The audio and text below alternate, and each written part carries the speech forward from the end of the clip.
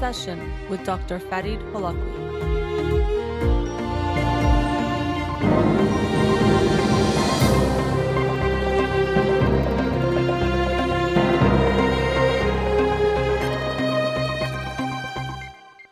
Good evening and welcome to In Session with Dr. Farid Holakwi. I'm your host, Dr. Farid Holakwi, and I'll be with you for the next hour here on Radio Hamra. Studio number to call in, 310-441-0555. I'm a licensed clinical psychologist, so you can call in with any questions related to clinical psychology, including any emotional or psychological issues, parenting issues, and relationship issues as well.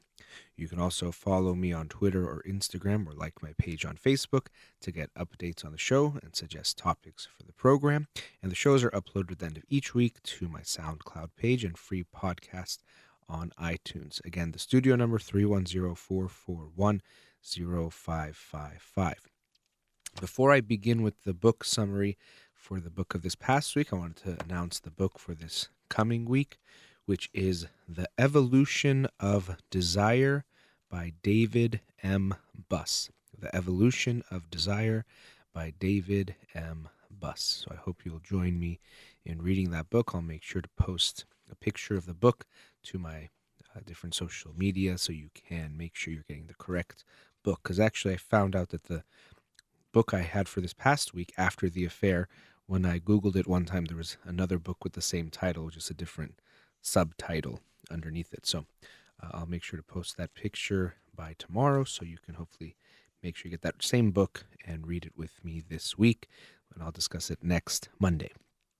And of course, that book, The Evolution of Desire, very much relates to this past week's book, After the Affair, Healing the Pain and Rebuilding Trust When a Partner Has Been Unfaithful. And the author is Janice Abrams Spring. So as the title implies, After the Affair, this book is about couples who would like to work on the relationship and rebuild the relationship after one partner has been unfaithful.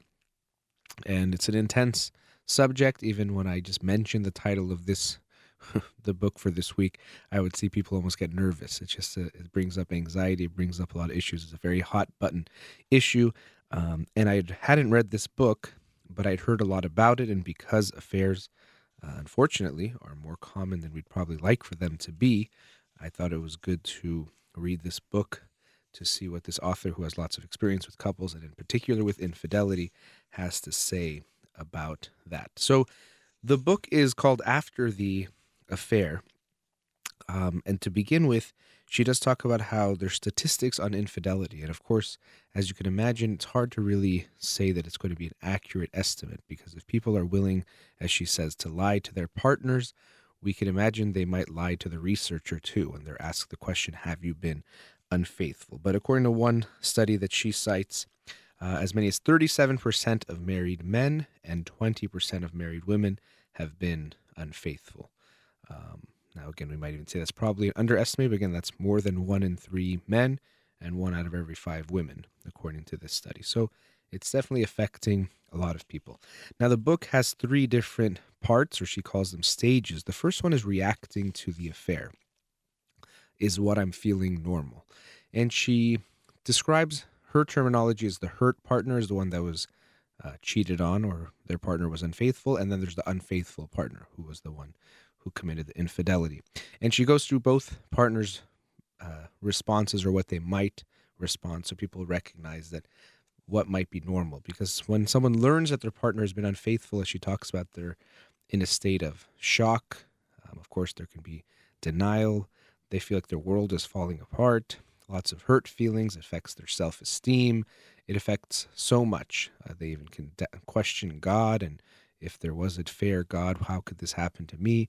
But it's a very, as we would imagine, unsettling and difficult time for someone to deal with. And so she outlines that. And then she also talks about what the unfaithful partner might be experiencing, including their choice, because sometimes people who start an affair decide to stay with that person. So in a sense, they have that choice, which is one thing the hurt partner really doesn't have as far as choosing someone else at that moment. But the hurt partner also has a choice as well, which is what the second segment of the book is about should I stay or leave, reviewing your options. And that's very important because you really have to think about it, and it's an individual decision. Can I stay with this person? Will I be able to forgive them? You'll never forget, but forgive at least enough. As the book describes, forgiveness itself is not 100% black and white, light switch type of a thing that you just forgive and then it's completely done with. But that you have to decide, can I forgive this person and can we have a healthy relationship after what really is a trauma in the relationship, a huge trauma that disrupts the relationship. So you really have to think about that. It's a personal question. No one can tell you whether or not you can do it or you want to do it. It's up to you. She does recommend giving a little bit of time because once you hear about the infidelity, you are in such an emotional turmoil and so much chaos internally that it's not likely you'll be able to make a good decision at that time, but give yourself a little bit of time.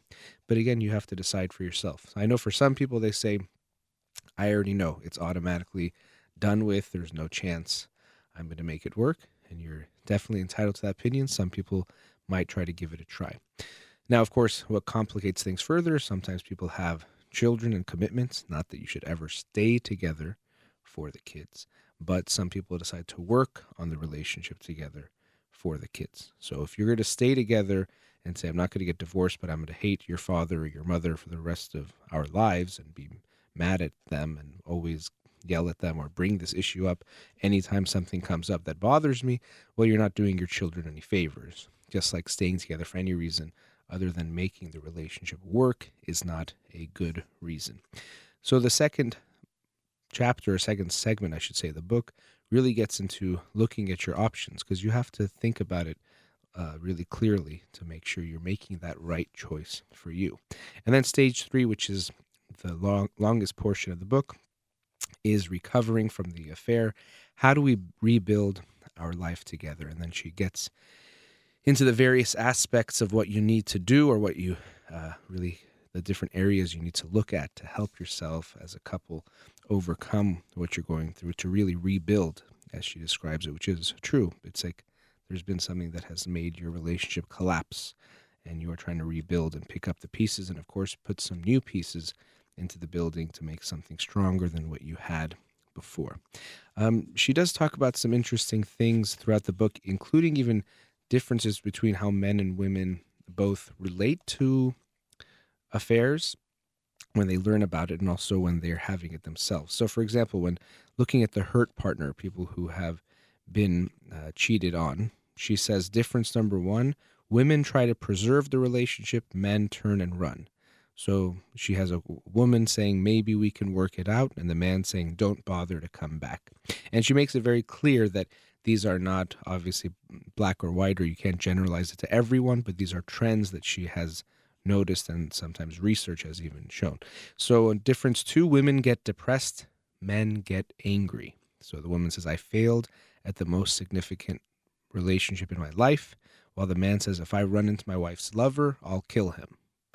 And maybe you can agree with that sentiment that might be how people would react. Or difference number 3, women feel inadequate as companions, men feel inadequate as lovers. So you can see the emphasis is that the women think they're not being as good of a companion, a good enough partner, while the men feel that they are not satisfying their wives sexually, which is interesting because we can see that they're in essence projecting what they likely want or think is the issue that they might stray, because as I'll maybe get to later, men tend to stray more for having a companion sexually and to have activities to share with and to feel good about themselves, whereas women are looking for actual companionship, a deeply emotionally connected companionship. So we can see there's some projection here, but women tend to think they're inadequate companions and men think they're being inadequate lovers. And there are other differences now from the other side. If you are the one having the affair, for example, she says women, as I just said, they tend to seek soulmates, men seek playmates. So the woman says, I finally found someone I can open up to. The man says, my lover and I share so much, sex, tennis, jazz. So it's more about the activities and things they can do. Now, here's another interesting one that she points out. Women believe their affair is justified when it's for love, men when it's not for love. So the woman says, but I loved him. And the man says, but I didn't love her.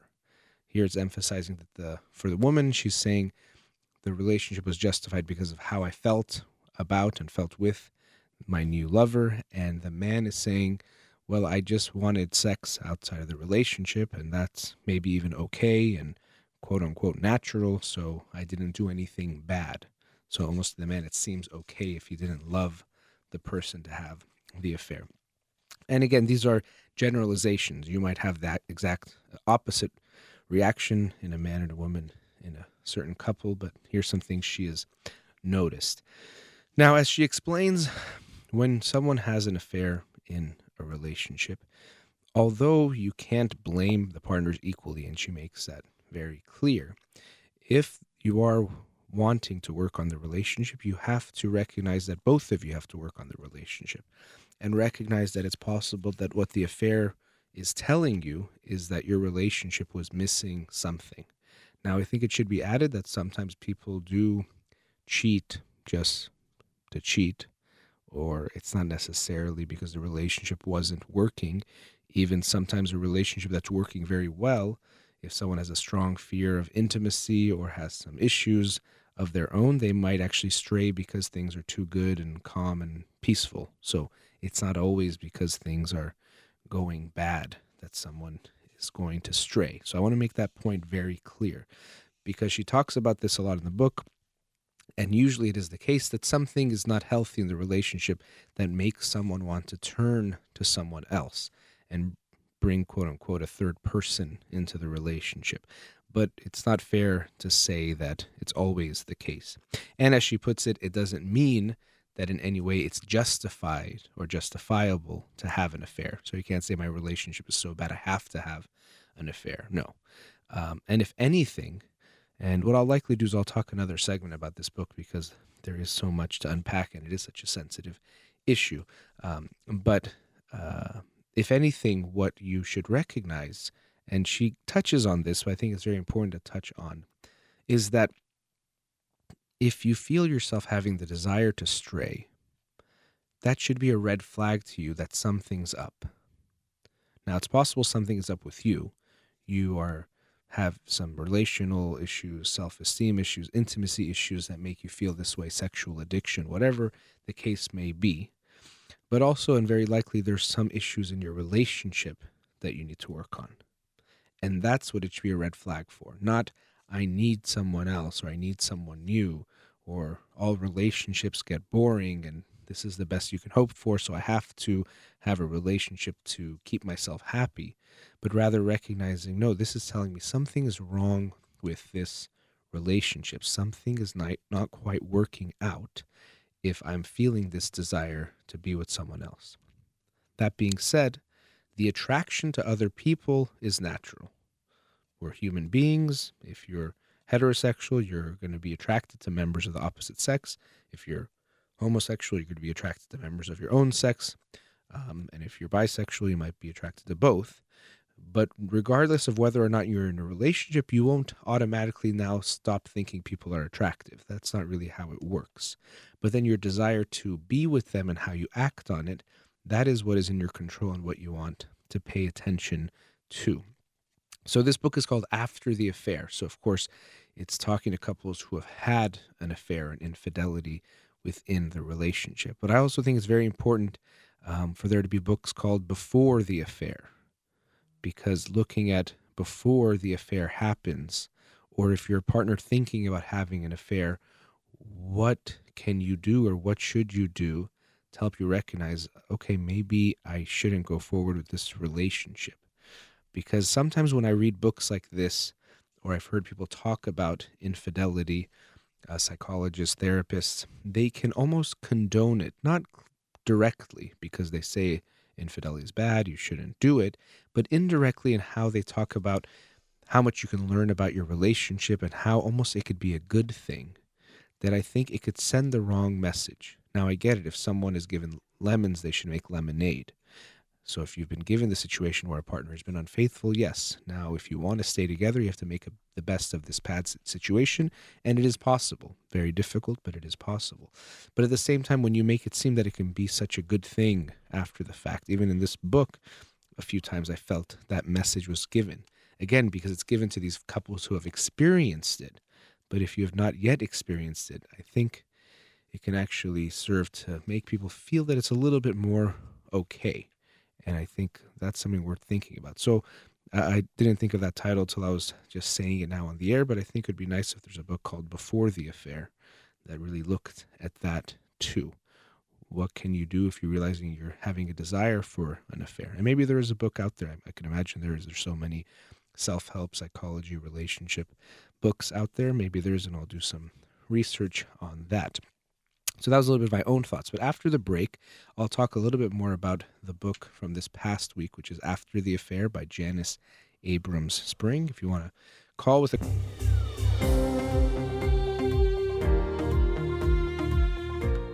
Welcome back. Our studio number is 310-441-0555. I'm talking about the book After the Affair by Janice Abrams Spring. Now, the third section, as I mentioned in the first segment, is about rebuilding the relationship. If you've decided that, okay, we're going to try to make it work, let's work on the relationship. Now, one thing she says is necessary is that the person who has been unfaithful, cut ties and end the relationship with their lover, the person they're having the affair with. It might seem obvious, but sometimes people think, well, I need to still figure some things out or see what I really feel. But really, if you want to work on the relationship, that you have your marriage, you have to end that relationship. And if possible, completely cut ties with them and communication. The reason why I say is if possible, sometimes you might be working with that person. And even still, as she talks about in the book, you might have to consider changing jobs or changing departments in your work or whatever it is, so you're not interacting with that person if that's what your partner wants. And I guess I can open up the dialogue of how difficult it is to rebuild the trust and rebuild the relationship after a bomb like an affair has taken place. It's very difficult to do, and it's going to take both partners to make that happen. Now, there's a tendency for the person who has been unfaithful to want this process to be a little bit faster or quicker. Let's say they've gotten rid of their lover and they want to work on things. They kind of want to move on, of course, because they feel guilty and they're in essence sitting in the stew of their guilt and what they did. So they don't want to have this process drag on. But unfortunately, what that can lead to is them almost trying to push or force their partner into forgiveness and trusting them. Okay, I already admitted it to you. Let's get over it. Why are you still making it a big deal? Why do you keep bringing it up? And then also, why are you still suspicious of me? I'm not doing anything. And that doesn't help. So if you're the partner who's been unfaithful, you have to recognize that although you might be at a place ready to move on from this, although you really should think very closely about, are you ready to move on and move into a different type of relationship with your partner? But you have to really understand that your partner who has been hurt is going to need more time than you. And to really ask for forgiveness, you are willing to give them the time it takes to forgive you and recognize that rebuilding trust takes time. Now, when it comes to rebuilding trust, very often what partners need to do, and she talks about in the book and walks you through it, is recognize there might be some more short-term, you don't have to necessarily put a time limit on it, but short-term behaviors and things that you do to help you rebuild the trust. Because trust is built and earned, not just given. So especially after something like this, it's that rupture in the trust means it's going to be even harder to build and will be likely a slow process. So this could be things like the partner might say, I'd like to have all the passwords to your email and social media accounts. Or I'd like for you to come home during lunch for work. Or, if you ever get contacted by your former lover, I want to know.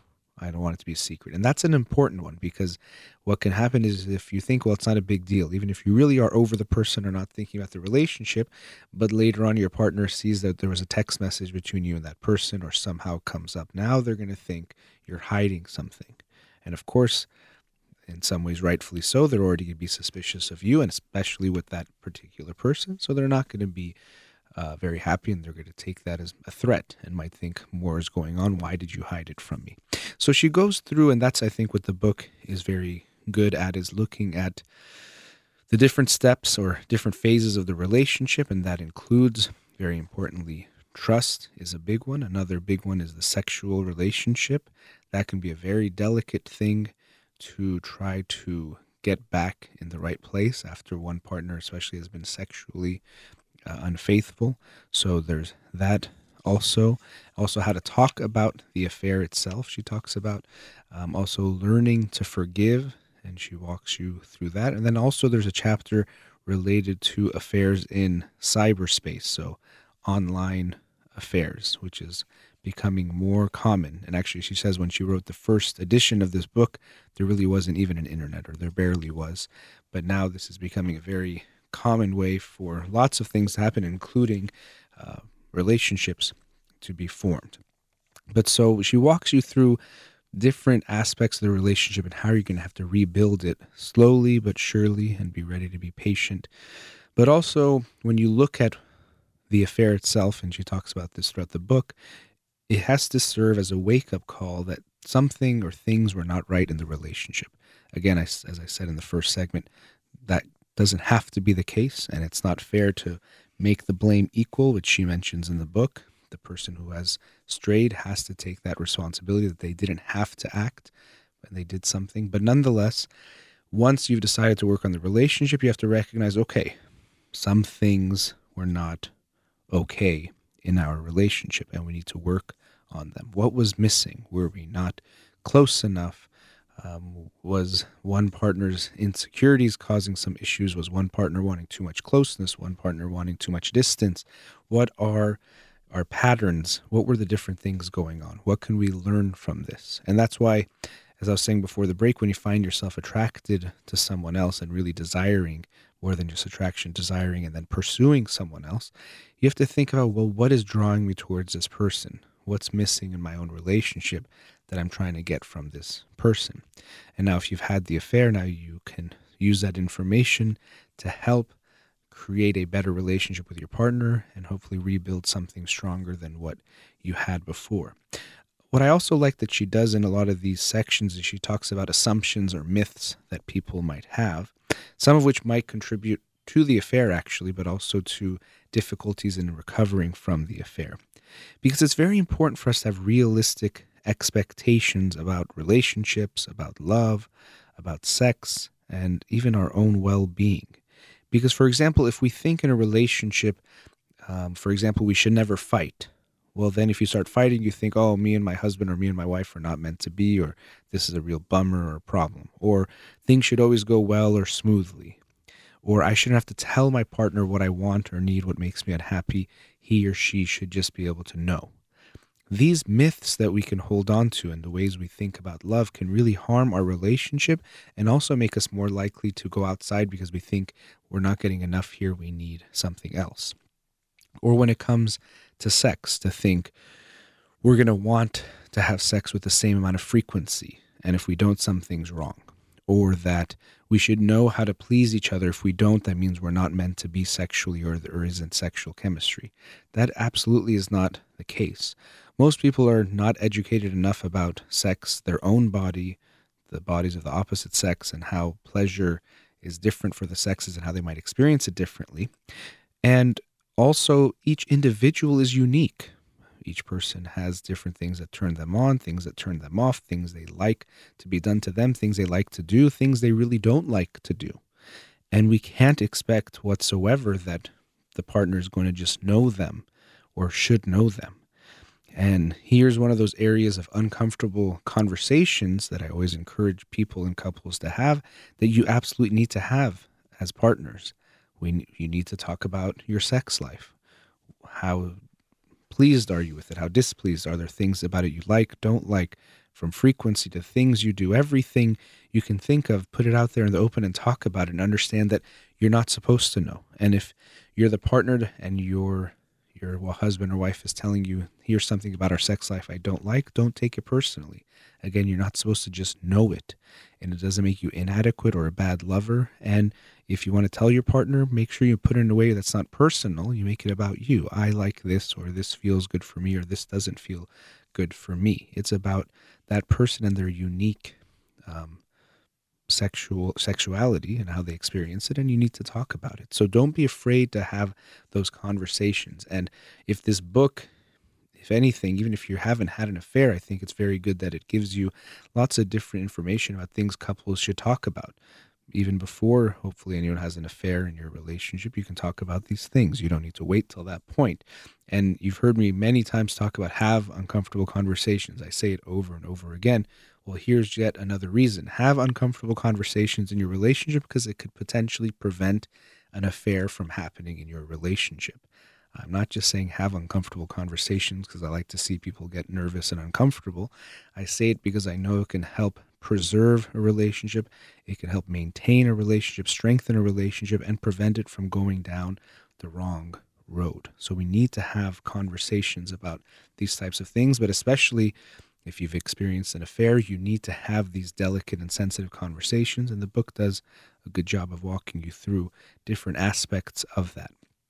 Now, that being said, although the book I think could be a great tool and a great aid for a couple who is recovering from an affair, I absolutely don't think it's enough, meaning that if you have had infidelity in your marriage, your relationship, you shouldn't just have this book. I think you should get this book, but also seek out couples therapy, because you shouldn't think you can do it by yourself, and I think you're much less likely to succeed if you try to do it on your own. So this book, After the Affair by Janice Abrams Spring, I think is a wonderful book. And for anyone to read, I thought it was a lot of good information, like I said, not just for couples who've experienced infidelity, but for all couples. But if you have experienced an affair in your relationship, absolutely seek out therapy if you're trying to make it work. Or even if you haven't, you likely will need it to help you recover from what you have been through. Now, something she does mention in the book, which I think is very important for people to keep in mind, is this illusion we can have of this other person. So when people are unfaithful, even before the desire starts to build up, very often and almost always there's an idealization of that person because you usually don't know them very well.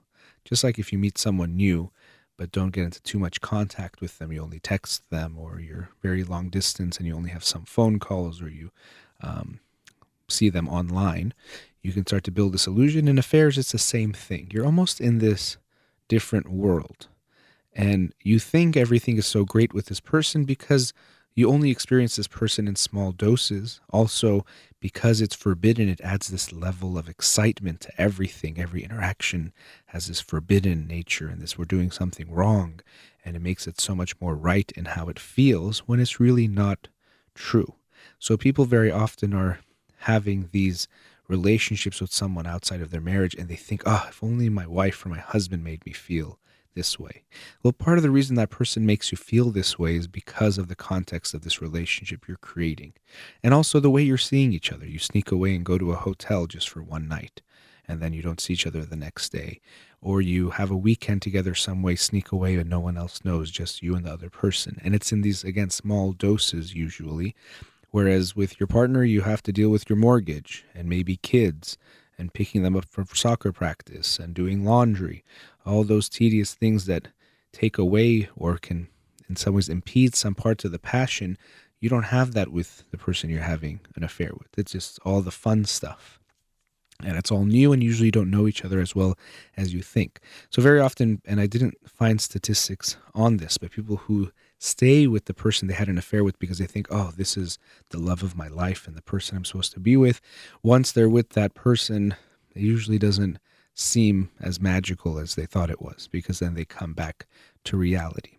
And I say all this not just to talk about how the person you're having an affair with is not that great, but to hopefully get people to recognize if you haven't had an affair, but you're thinking about it and you have this other person you're thinking about or flirting with or see yourself getting closer to, just remember that a lot of what you see in this person is your own projection and idealization. And the fact that it is forbidden makes it much more exciting than it actually is. There's much less there than what you think there is. And a last note just about infidelity, and she touches on this in the book or talks about it in the book. What is infidelity or what is an affair? Because sometimes we can think it's only sexual intercourse. And this came up during the Bill Clinton, Monica Lewinsky scandal, where it was said that because they only had oral sex, there was no affair.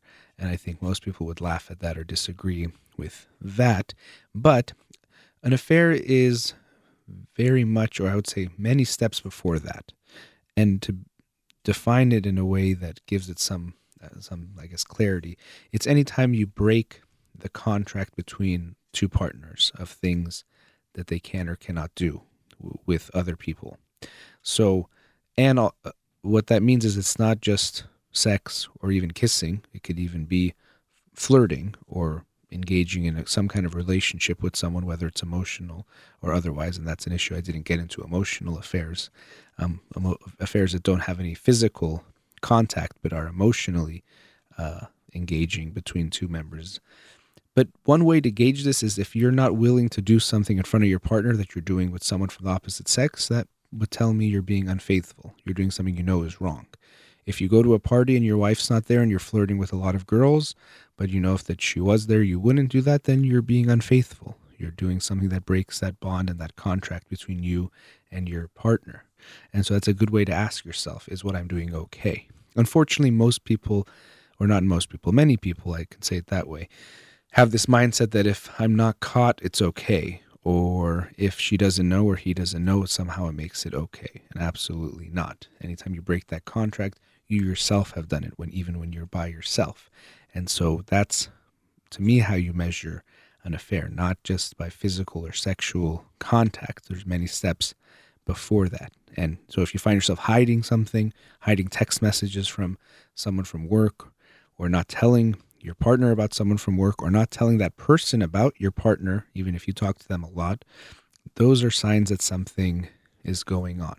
So you can be unfaithful with many steps before having a sexual relationship with someone, and it's between you and your partner what is and what is not okay. Someone might say, if you're at a party and you talk to a few people and you're a little flirty, I'm okay with that. You're having fun and I don't mind. Someone else might say, that's absolutely not okay with me. And in that case, infidelity would be different for those two couples, but it's something that they should agree upon together. So that'll conclude the discussion of the book, but if you want to talk about the book or have any other questions, we can talk after the break. Studio number 310-441-0555.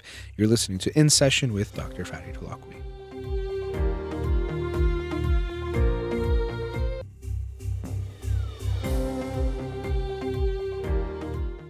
Welcome back to In Session with Dr. Farid Holakwi.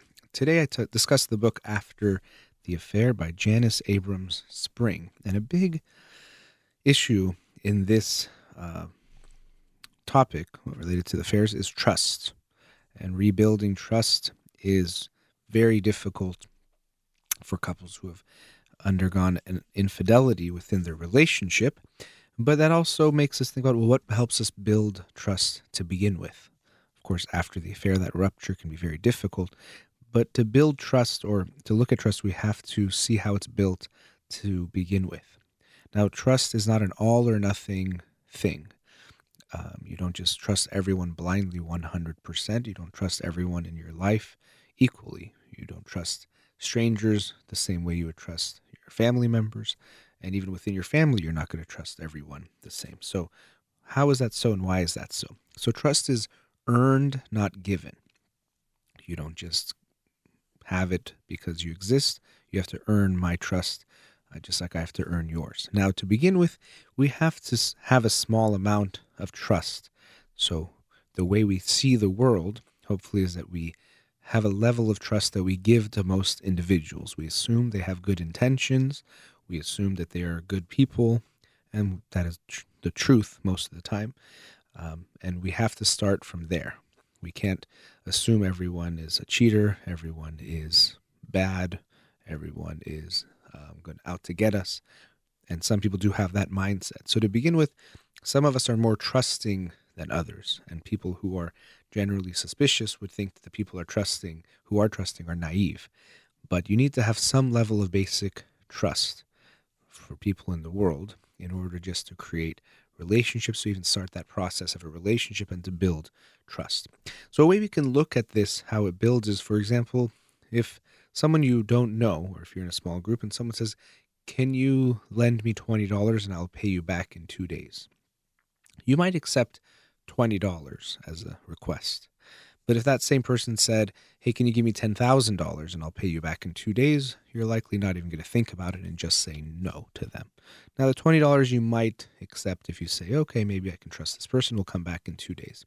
And if in 2 days they bring you back the $20 and they seem to do it in a nice, respectful way, you might feel like, okay, now I can lend them $30 or $40. We can give them more. So the more people show us that they're reliable or they're trustworthy, the more trust we put in them, or we'll give them, and the more we're willing to do for them, with them, and in relationship with them.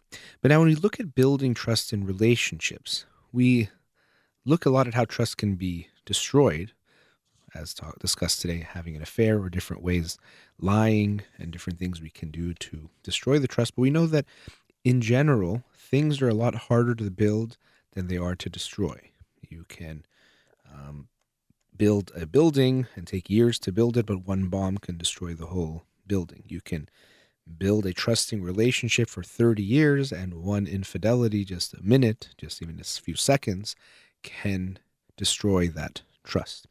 So when you're building trust and when you're building a relationship, this is something to keep in mind, that it has to be built, and your trustworthiness is something that your partner is going to observe from day one.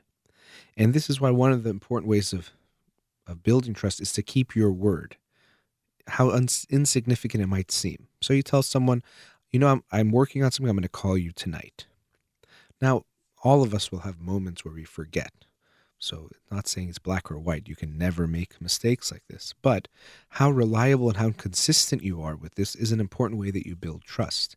When someone sees that when you say something, you do it, you feel more reliable and more trustworthy. When she says something to me, I can believe that she's going to follow through, and that means a lot to me. So keeping your word is very, very important in building trust. And again, this starts from the beginning of the relationship. Another reason why I'm very against playing games in a relationship, where people think you should pretend like you're going to call or want to talk, or don't do it, or don't text even though you can, and then make up some excuse. So we're just lying to one another from the beginning, or different things that people do just to play these games they think they need to play to get people to like them, not realizing that it can actually affect your trust later on when you recognize the person was lying to you.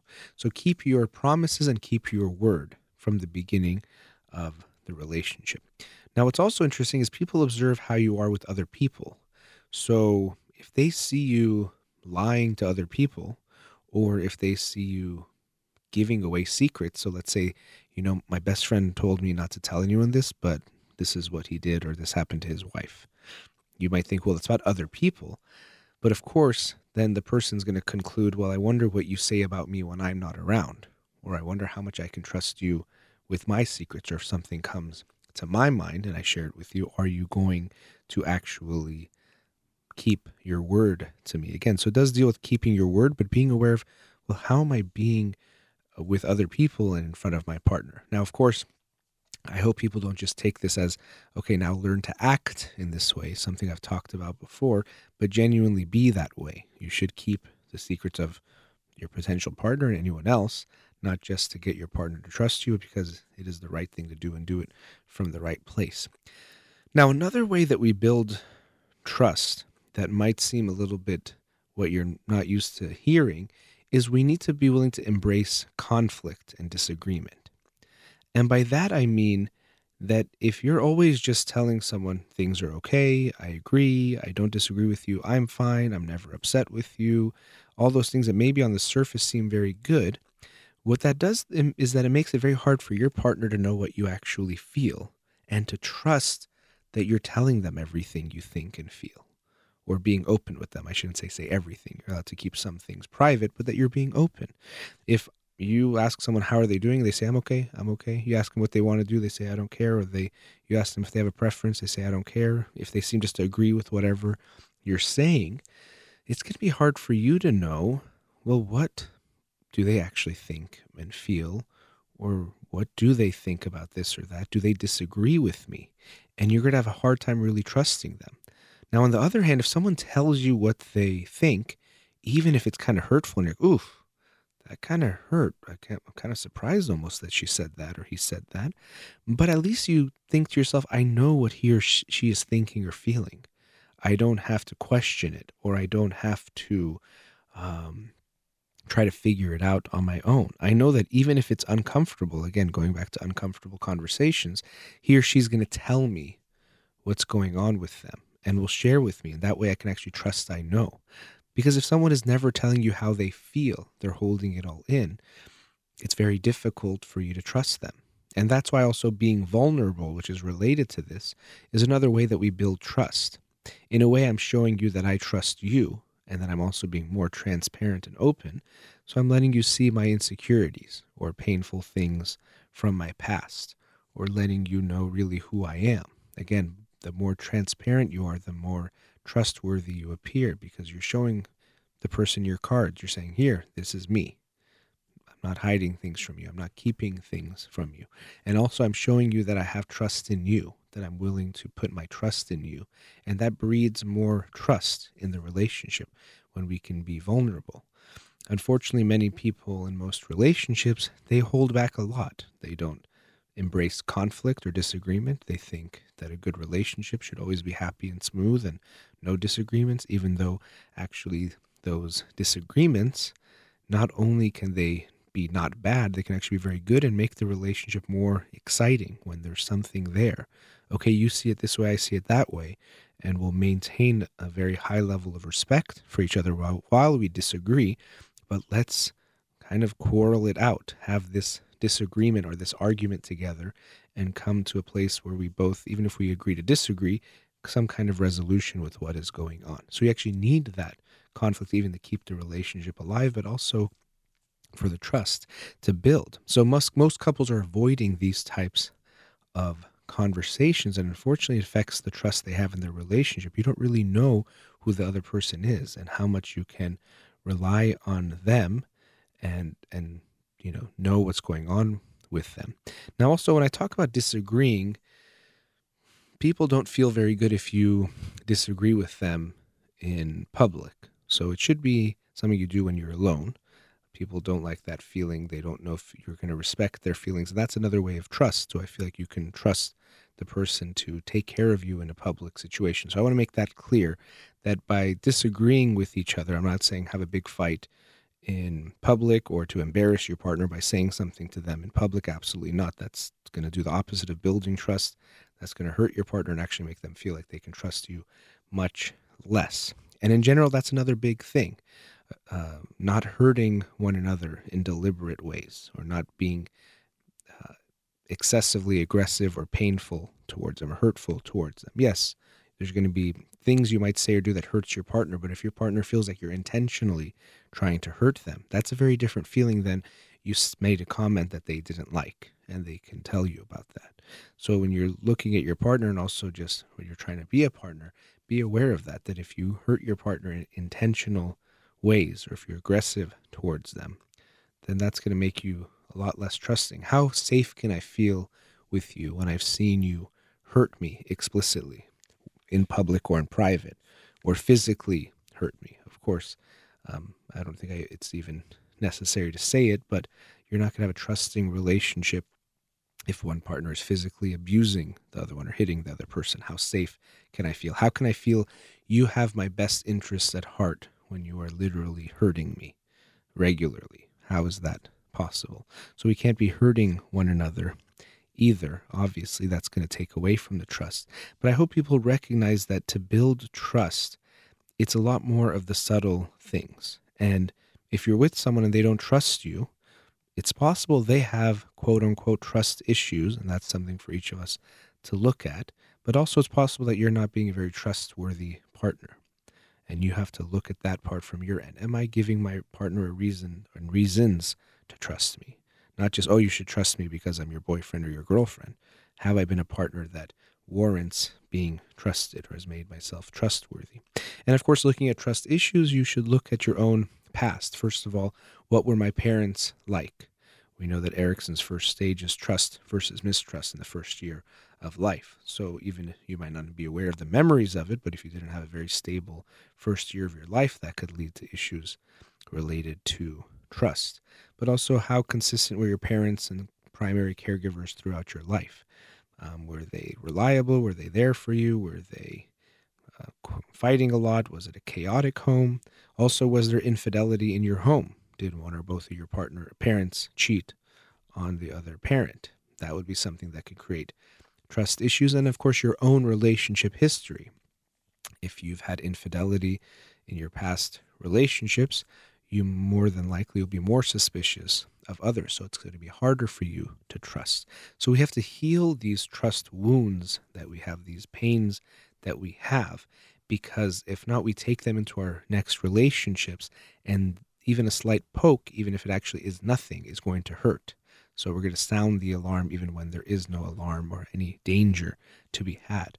So if you have these pains in your past relationships, it's very important for you to work them through on your own, but especially through therapy, to forgive the members that have hurt you or the people that have hurt you in the past, and to learn that not all people have to treat me that way. And then you will be more likely to create a trusting relationship with a trustworthy partner.